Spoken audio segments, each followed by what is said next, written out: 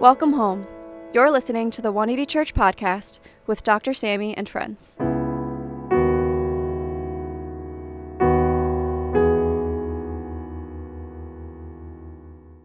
Dr. Sammy and friends are resting this week and will return next week. However, we have a leader from our local church community giving today's message.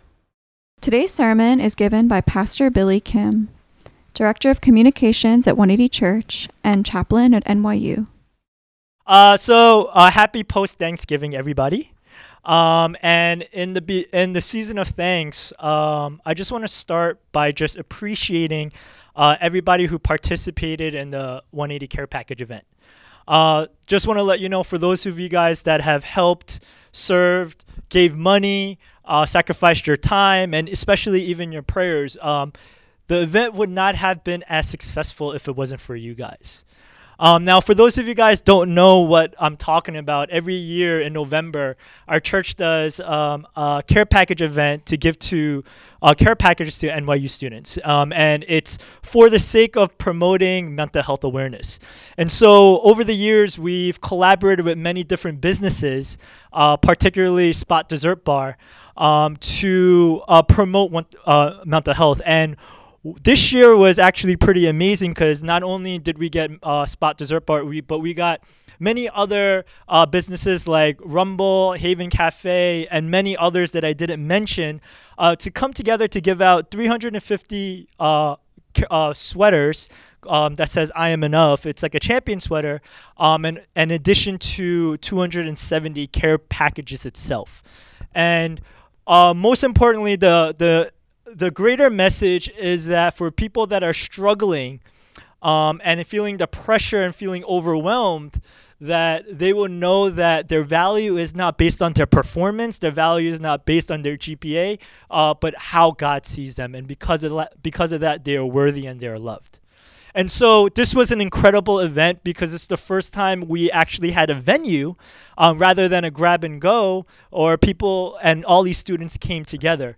And I have to say that this was probably, even though it was the biggest, it was probably one of the most smoothest events that I ever experienced. And I really have to thank the college students for that. And usually I don't encourage them. Usually I make fun of them. But I have to say, maybe because it's the season of thanks, I really do have to give a shout out to all of them, because without their brainstorming ideas, their hard work, their sacrifice, it would not be to what it is. And especially during the operations of it, I had no idea our fellow students were such type A people. You know any type A people in your life? Man, there's so many in our college fellowship, and they give me a headache, man, because type A people, they're a little bossy, right? And it's great because for me, sometimes I'm a broad picture person, so they're super detailed, super focused, and they want to make sure everything is operating in a schedule and in the right place, and because of that, it's so smooth. But man, with type A people, if the schedule is a little off, man, if something is not according to their plan, man, they freak out. And that's actually what happened during this event. It was during probably 3 hours before. Two particular type A people, they're not here today, but I'm going to call them out anyway, Hayoung and Selly. They are probably the biggest type A people in our fellowship. They compete with Minyoung in certain ways. And they come in and they come up to me and goes, "Peebs, we got a problem." I'm like, why do we have a problem? We didn't even start our event yet. We're actually an hour early. We're just about to set up. What is the problem? Both of them go, "Peebs, I know we're supposed to start at 7 o'clock, but there's students out at 4:30, and this is not part of our agenda." And I'm like, "Wait, what do you mean?" They're like, "Yeah, there are students that are waiting outside, and it's 4:30 right now, even though the event starts at 7, to wait for these care packages." And I'm like, why the heck are they waiting at 4:30 p.m.? The event doesn't start in 2.5 hours. And they go, "Peebs, you don't understand. They told us that they missed out last year, so 50 of them lined up, and they want to make sure that they don't miss out on this one." And I share this story because I think that's a really good picture about what Advent is all about. Because the theme of Advent, or the idea of Advent, is about waiting in anticipation. So as these students were waiting for these free care packages and the swag that they're going to get, in the same way, Advent is for us that are Christians, and even for some of us that are seekers. It's about waiting in anticipation about Jesus' birth and what that means, right? And Advent, meaning in Latin, meaning Adventus, meaning arrival. That's what it's all about. So here, throughout the last 4 weeks until Christmas, it's really about remembering the importance of Jesus' arrival here on earth and what his birth actually means. And I know for some of us, this is something that we do often every year, but just want to let you guys know, for those that are new here, or those that didn't really grow up in the church or are in part of this or know this part of liturgy, this is something that we observe and partake with many other churches worldwide to remember Jesus' birth and his arrival. Because there's something about Jesus' birth that is very special. And I think a lot of times we often forget, and sometimes we overlook a lot of times, and that's what we have to come back to remember, the importance of what he brought into this world, because we know this world can be very broken and very dark, right? Because when it comes to birthdays, when it comes to birth, I know for some of the younger folks, we want to remember our birthdays, right? Especially those that are under 21. You know, we are excited about our birthdays, right? I know those students, they're always they carry fake IDs, because the anticipation of going being 21, they don't have to worry about getting caught. And I'm calling you out, some of our fellowship people, because I know I'm not dumb, right? But it's all right. I let it slide. It's called grace. Right? But for the younger folks, we get excited for our birthdays. But for many of us here that are getting older, we like to tend to forget about it. Right? You start at 25 and you go a little older. You're like, oh, it's my birthday coming up. Some of us, we change the number of our birthdays. I know for some of us, we think that if we don't celebrate our birthdays, we don't get older. I know there's some of us that think like that, and I think a lot of times because of that, we kind of forget and overlook the importance of the birth. But here in Advent, what I want to come back to is remember the importance of Jesus' birth, and going into and immerse ourselves in the story of Advent, or the arrival of Jesus, because it is so vital and valuable to our faith, to our life, and what that actually means for us here and now. And so in Advent, we go into these 4 themes of hope, peace, joy, and love that you see in the banners over there, and what Jesus offers to us 2,000 years ago and even now and until his return, of what that really means. And so today, my theme, or the theme that I'll be talking about, is hope. And I think hope is actually very vital, especially in our culture today, because I believe that we are in a generation or in a time where our world is becoming more hopeless. We are a people and a world that's losing hope, because if we actually look in our culture today, it's becoming actually more unstable and more volatile more than ever before, right? I just read up in an article on Forbes magazine, and they were saying how the Gen Z generation, how many people are Gen Z here? Right? There are a few. Yeah. The Gen Z generation, they were saying that 75% of students feel stressed going to school because they're afraid that there's going to be a school shooting. And if you look at the statistics, there are more school shootings than there are days, and the year's not even over. Right? We also see that there's climate change that's actually happened. And actually, many of the people that are millennials and actually Gen Z, they're thinking of not having children because they feel like it is irresponsible to bring kids in the world if the world is becoming a worse place. That's what they feel, right? And then don't get me started with the polarization that's going on in our country, right? That's going on with China and Hong Kong around the world.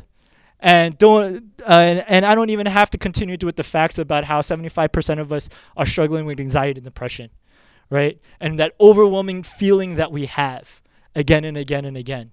And this is why, for many of us, and what we feel is that there's a sense of, and a direction of hopelessness and helplessness that many of us actually feel.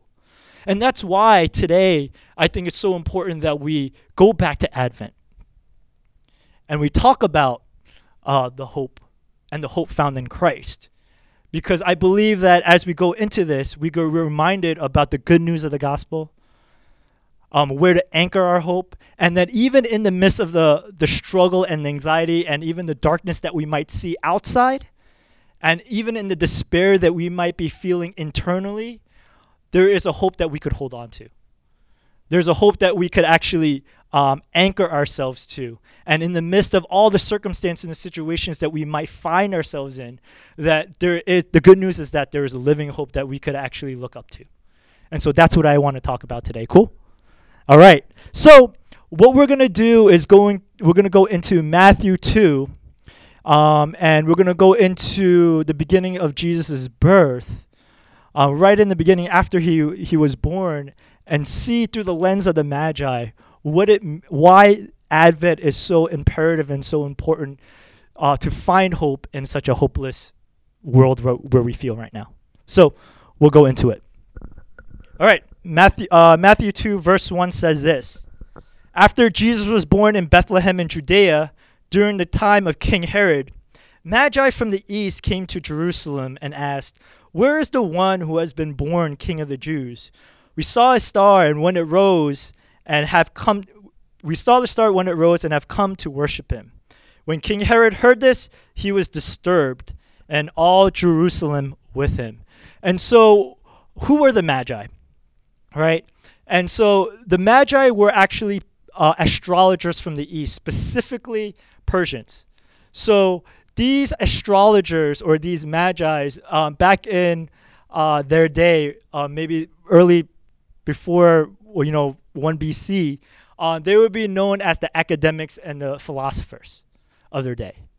And why they came to Jerusalem specifically was the fact that they heard that there would be a Messiah to be born, a Savior that would be a King of Kings. And how did they hear that? Well, because 600 years ago, there was also a Jewish Magi named Daniel, and he prophesied that there would be a Savior that would bring hope, peace, joy, and love to the world. And so the Magi come and they try to find this Messiah. And of course, as you're looking for a Messiah, if you're looking for a king, what's the first thing you do? Right? You go to the capital. Right? You go where kings are born, and you go where there's the wealth and influence are born. So you go to Judea, you go to the capital, right? Sorry, not Judea. You go to Jerusalem, right? Where they are, because that's where everything is. And as he goes into the palace, and as they go into the palace, and they go to try to find the King of Kings, and they try to find the Messiah, in hopes of looking for him, what they find is not the King of Kings, but what they find is a false king. Right? They find King Herod. And for those of you guys growing up, King Herod seems like a cookie cutter villain in the story. We know that from the story that he's paranoid, he's mad. Pretty much, if you like Game of Thrones, he's a Targaryen, if you think about it in that way, right? That's like the caricature of King Herod.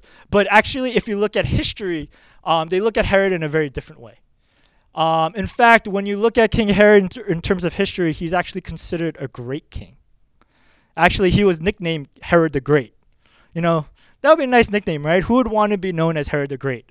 Right? We all do, right? We want to be great. That's why we're in New York, right? So he was known as Herod the Great, and he was known as Herod the Great because he was actually very cunning in the way of his leadership and his gifting and his kingship. He was a guy that actually learned how to maneuver through the political system. He learned how to maintain his power. He was a guy that maintained his power until the end of his life, which is very hard to do back in those days. But most importantly, King Herod was actually very revered by many of the Israelites because he actually rebuilt the temple of Israel. And if you guys don't know what that means, it's like this. It's like for New Yorkers when 9/11 was hit and it got rebuilt. And once it got rebuilt, there was a sense of pride, right? There was a sense of restored glory. There was a sense of like respect and honor that came back when we saw those two tires being rebuilt in that way, and what we see right now. Pretty much Herod did that for the Israelites. And so that's why he was considered great. That's why for many the Israelites, that was something that he was to be revered, and he actually was looked up to. And that's why part of the reason why is that the Magi's actually looked to Jerusalem to see King Herod, to see if that might be the king. But when they went there, and he saw King Herod, what they found was not, and what they hoped for was not a great king in an internal sense, but actually more of a terrible king. Although he had great achievements externally, internally he was actually not good. In fact, what we see later on, he was a mad and paranoid king. He was a king that was willing to do whatever he can to maintain power. He was a king that was actually ready to even kill and create genocide and kill babies because it was such a threat to them. And in the beginning, that's where the Magi thought they thought to put their hope in. For example, about a year ago, I used to live in the city called the Mulberry apartment. May it rest in peace. It was, Danny. I know he was one of my roommates staying there, and it was an amazing place. I love that place. It was a huge place. It was a place that I did not deserve, but being there for probably many years was always a precarious place. Why it was a precarious place, I will not go into full details, but I'll go into some. But it was to a point where it was something that my brother had that he rented out, and something where, because of various reasons, I was able to stay. And 1 month became 2 months, 2 months became years, and there was a point where my brother was like, you might be able to stay here forever. And I told my brother, forever? And he was saying, yes, forever. There is a good chance that you might live here forever. And I was like, God, you have plans to prosper me. That's what I was thinking. You are near, and you're not against me, you are for me, and I'm going to stay in this city forever. I was like, all right, this is the thing. This is the place. And so as we go in, we're in court. And like I said, I'm not going to go into full details, but I'm in court. It seems like I've been sharing a lot of places where I got arrested, going to court, all that stuff. But this is not one of them. I'm in court. And everything looks amazing, and everything looks good. And I'm like, all right, this apartment's going to be mine. I'm going to stay here forever. This is my salvation. I'm going to do ministry here. People are going to hang out here. People that need to sleep over will sleep here. This is the perfect place and the perfect environment. And I'm waiting for the verdict, because the verdict looked everything in our favor. And then when we got the decision, the judge says, you must leave in a month. And to be honest with you, I was devastated. I went back to Jeremiah. I was like, God, I thought you had plans for me to prosper me. What is this? Right? And then to console me, Sean was like, hey, Peep, you can live with me in Jersey. And I was like, New Jersey? What's good in New Jersey? I think Sean was offended. Right? But he was like, Jersey? He's like, and I was like, I don't want to live in Jersey, but by the grace of God, that was an option that I was able to take. And to be honest with you, in hindsight, it was an amazing decision. But I would have to say that in between that, I was really disappointed. I was mad at my brother for giving me these false expectations. I was mad at the judge for giving me so much hope, because it was like, this was supposed to be ours, right? And to be honest with you, I was probably depressed for about 2 months. And it didn't help it was in the winter. And it didn't help that I was in New Jersey, right? But I was literally depressed for 2 months until I came to the realization that I was just being really, really dumb. And it just started to click with me and help me, and it made me realize that I put all my hopes and my stability into an apartment that was never even really mine. I put my hopes in an apartment that was actually really precarious in the beginning in the first place. And I wasted all my energy and all my time and actually even moments that are in the present because I was holding into a hope that wasn't even very stable. It was actually very frail. And the reason why I share this story is because I think for a lot of us, when it comes to hope, and a lot of times why for many of us in our generation, we struggle with hope a lot is because a lot of times we focus and put our hope and our trust and our future in things that are so fragile and precarious. And I think the world has told us to trust in those things. They're like, yeah, trust in money, trust in fame, trust in influence, trust in all these external things that will make you great or that the world considers great. But in reality, those things that the world considers great are actually quite very fragile, and they actually fall apart. Romance is a big thing. So it's like you'll be happy and put your hopes in a significant other. For those that are married, my friends that are married, they tell me all the time, no, that's not true. I put my hope into something. Dude, there are some times where they just want to, you know what I mean? I won't say who they are or who it is, but that's what I hear. You put your trust in your friend and you pour all your energy to your best friend or your close friends. They will fail you. Right? People will fail you because people are enough. Right? People put their energy in politics. I mean, politics is funny, right? But I saw it 2016. Not everyone, but there were so many people in New York City and NYU that were depressed after the election because when Trump won. Right? And I'm not picking sides here, but I'm just saying what I saw is that people were depressed because everyone thought that Hillary was the hope. Not everybody, but you know what I mean. And the people were depressed. If you put our hopes in people and even leaders and even myself, I will fail you. I fail my college students all the time. My students, man, I think like every month they go, Peeps, you said something mean to me today. And I was like, oh, I did? He's like, Peeps, how could you be so harsh? Why do you sound so mean? I'm like, oh, I'm so sorry. That's just who I am. Right? And I'm a pastor. Right? So people will fail you. Leaders will fail you. And I think what the Advent season reminds us of again and again and again of the realities of the false hopes and the false things that we trust that are so fragile and fall apart. So the question is this: why do we need Advent in a generation where we feel so hopeless? Is this? It helps us identify the false hopes that leads us to despair.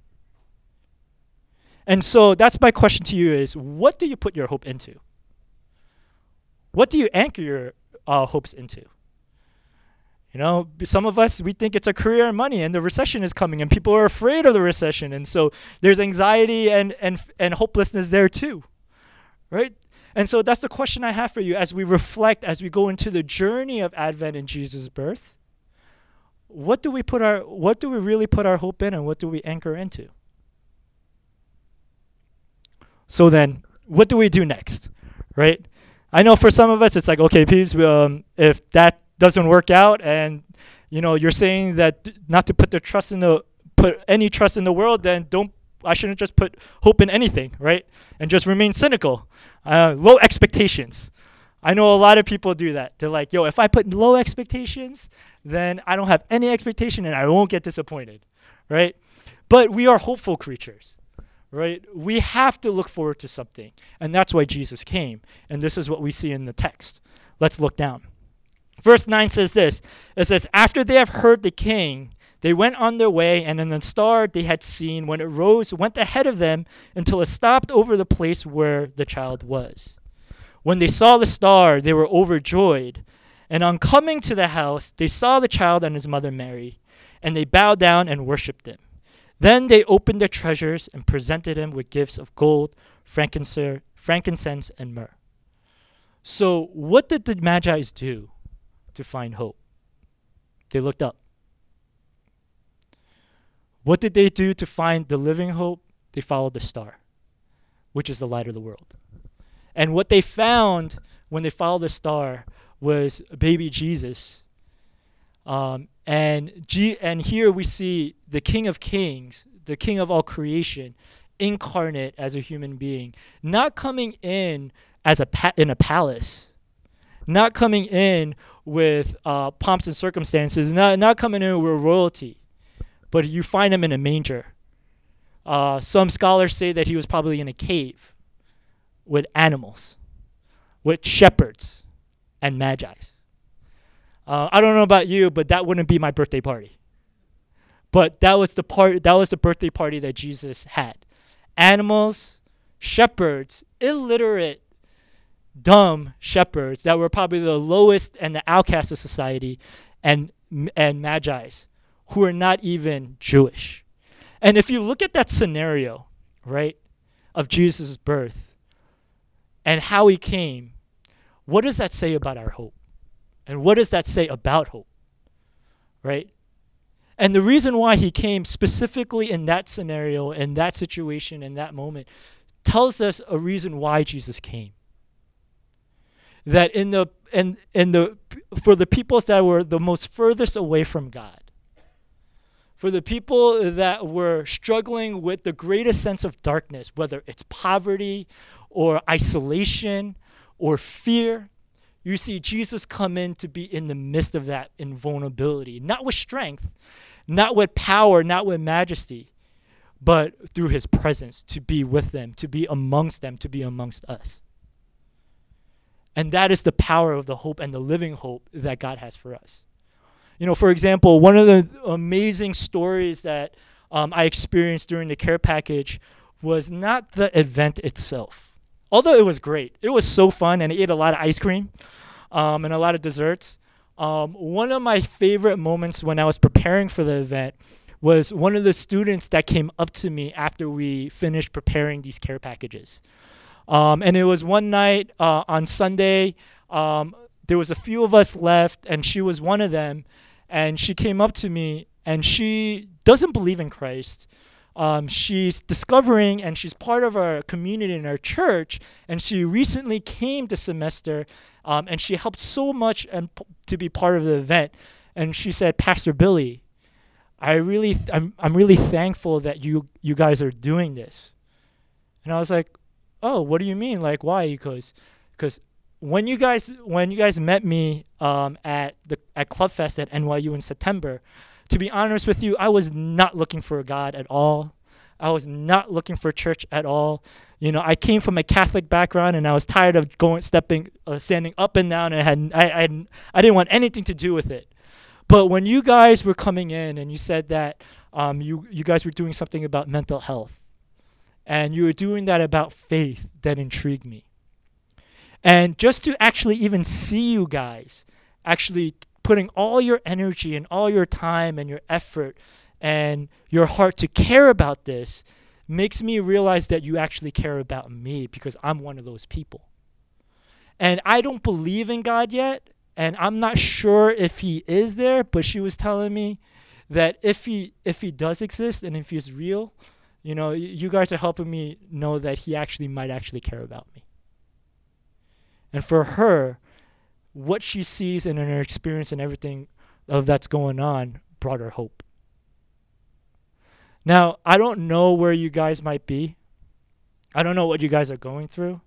And perhaps maybe right now you're in the midst of whatever darkness or struggle or hopelessness right now. And if that's you, my encouragement to you is to look up. My encouragement to you is not to look at other things, cope in other places. But my challenge to you today is to actually look to Jesus, because he's called the living hope. And he's not a hope that's arbitrary. He's not a hope that's just wishful thinking, but he's a hope that's alive. He's a hope that is with us. He is a hope that is actually walking with us every step of the way. And that's what the incarnation actually means. You know, that's why Jesus Like we were saying before, he stepped down his throne to be amongst us. Because the hope that we have is not something that's so far out of reach. It's not something that we have to attain or chase after, but it's something that is a gift that God has given us through himself, through the cross, if we actually acknowledge and receive him. And through that light, we can overcome every single darkness that we are going through. And I know for some of you guys, it might not be that you might be going through darkness, but you might know someone that might be struggling in the darkness. And if you know anyone that's going through that, Advent is a reminder that we are called to invite people to that hope. We are called to invite people to the living hope in that way. In fact, the Bible says that we are the children of light, the star. Right? It's not a surprise as a star. We are the children of light. And for us Christians who have Christ in us, we are empowered, and God has given us every gift and ability to bridge people who might be needing to hear him, to find him. And we can actually be the bridge to actually bring them to it. So in this Advent season, I want to invite you to that. And I want to invite you to that hope and to be reminded in that hope.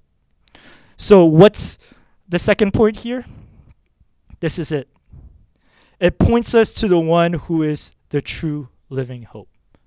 So will you stand with me today?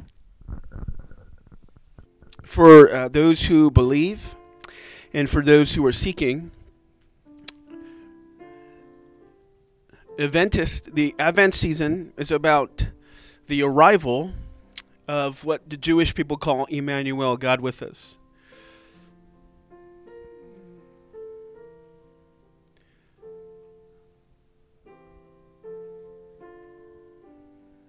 I have a lot of friends that make a lot of money, where they go, what I put my hope in is my millions of dollars in bonuses in the hedge fund world. What I put my hope in is what I can see. What I put my hope in is what I could understand. But if you look at Christmas or Advent through the eyes of logic, you're going to miss it. Christmas and Advent, it's about wonder. The bright lights on the Christmas tree, it's about the star of Bethlehem. It's a sign. It's perhaps before the second coming of Jesus, perhaps the greatest sign in history. And that's what we all need to be looking for, a sign of God's movement, of God's direction. Because when we studied cosmologically, the Star of Bethlehem was a comet, the largest comet recorded in history. And that's how the Babylonians found it. It was the size of 4 moons lighting up the Middle East sky. And I want you to think about this, okay? I want you to now think about it logically, okay? Look at me. Look at my beautiful face. Let the light hit my face. The probability of a comet orbiting the earth in the exact moment Jesus is born in a barn, and for the Magi to find him is like trying to catch a bullet, riding a horse, blindfolded. It's impossible. That was the sign. This is why the Magi came. This is why most people in the Eastern lens, in the Middle East, believed in a king that would rise. Because the star was literally like a supernova multiplied by 4, and only a comet could do that. It was a physical, supernatural miracle, visible to everyone living in the Middle East. It was recorded in history. You couldn't miss it. It was in the sky for months at end. Most likely, that's how Jesus will come back, in the same supernatural event. If you want to put your hope in anything, and Peebs highlighted eloquently today, all the precarious nature of our times, there's no greater hope than the God of the universe, which is Emmanuel, who is the same, the Bible says, yesterday, today, and what? Tell someone next, forever. There is no better news than the one who is unchanging to hold your life and to lead your life. That's what the Star of Bethlehem is all about.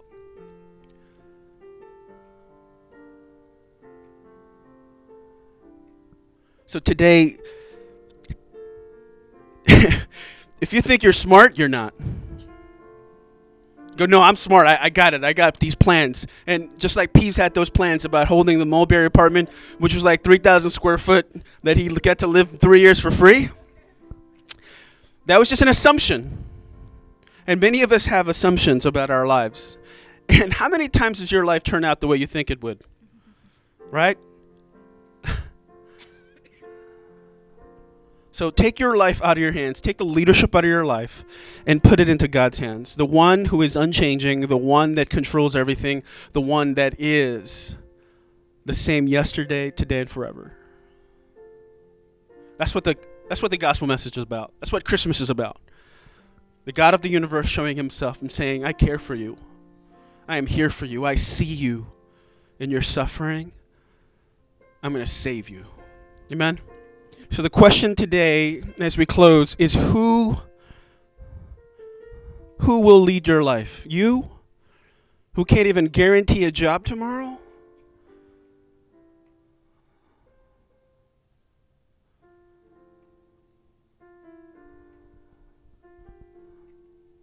Automation could take your job. A robot could be much smarter than you. And you could be like really smart, you go to Harvard Business School, you're all set up, and then you have a dumb person running the country. You go, well, logic should rule. Well, governance is not always logical, is it? We've seen that in full display.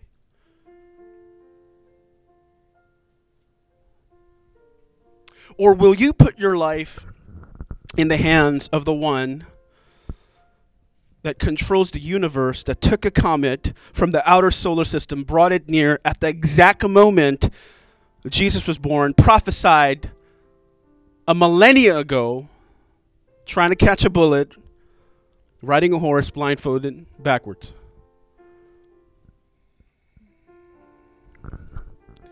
I think the smart idea is to put your life into the one that holds the universe in his hands. That's what Christmas is about.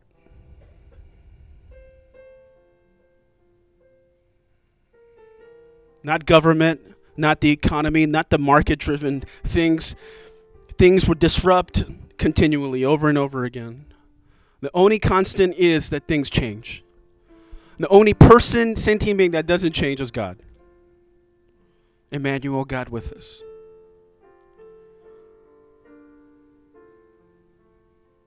So will you pray with me today as we close? God, we've seen in this passage that in 2 millennia, nothing really has changed. A mad king in Herod, in his paranoia and addiction to power, creates genocide, kills children, separates them from their family. Jesus becomes a refugee to Africa.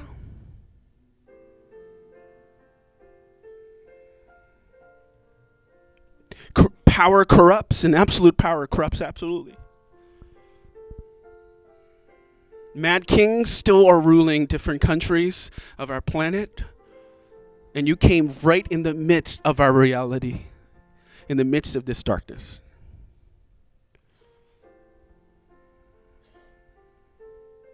So God, today we confess we don't put our hope in government. We don't put our hope even in idealism or optimism. We put our hope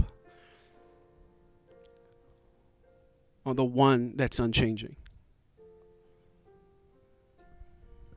We put our life into your hands, God. Lead us, guide us, as you once did with the Star of Bethlehem.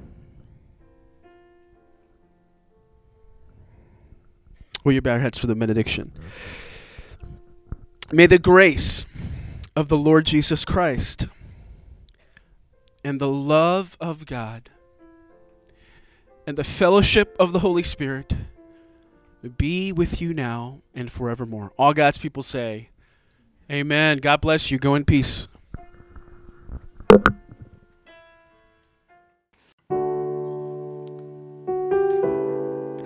Hey everyone, we just have some community news for you as we end our podcast today. We want to invite you to join us for our Sunday service. We meet at the AMC Lowe's Theater at 19th and Broadway in Manhattan at 12 noon, and we'd love to see you guys there. We also have a prayer text hotline where you can send your prayer requests. It's available at 5397-PRAYER and at prayer@180church.tv. In the midst of life, if you need prayer, our team is available to lift you up in your struggles, and we're always there for you. You can check out our Bible reading group online at 180brg.tumblr.com and on Instagram as well at 180brg. And it's a great resource for being grounded in God's Word and really plugging God's Word into our daily lives. You can also find us online through our Instagram page at 180church and our church website at 180church.tv. And lastly, if you'd like to make an offering, you can do so electronically at our website at 180church.tv.